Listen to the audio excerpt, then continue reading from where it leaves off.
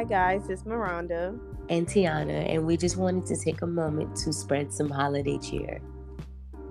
So, this year I just want to wish everyone happy holidays and hope your holidays is filled with peace and love and just a bunch of well wishes and magic on this year's holiday. And I know this year kind of been rough for a lot of people, and just think of things in love and light and just enjoy your holidays.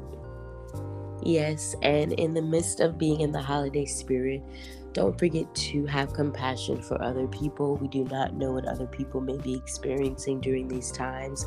So just be sure to be patient while you're out holiday shopping or just out in traffic. Don't go road rage on people now. You don't know what everyone's going through.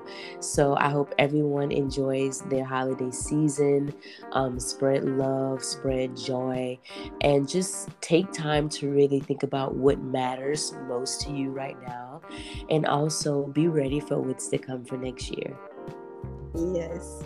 I'm just wishing contentment and just peace and joy for everyone, especially as we begin to gather our thoughts and minds and goals for next year. Just make sure you go into next year with a clear mind, healthy spirit, healthy emotional situations, and just be peaceful, be patient.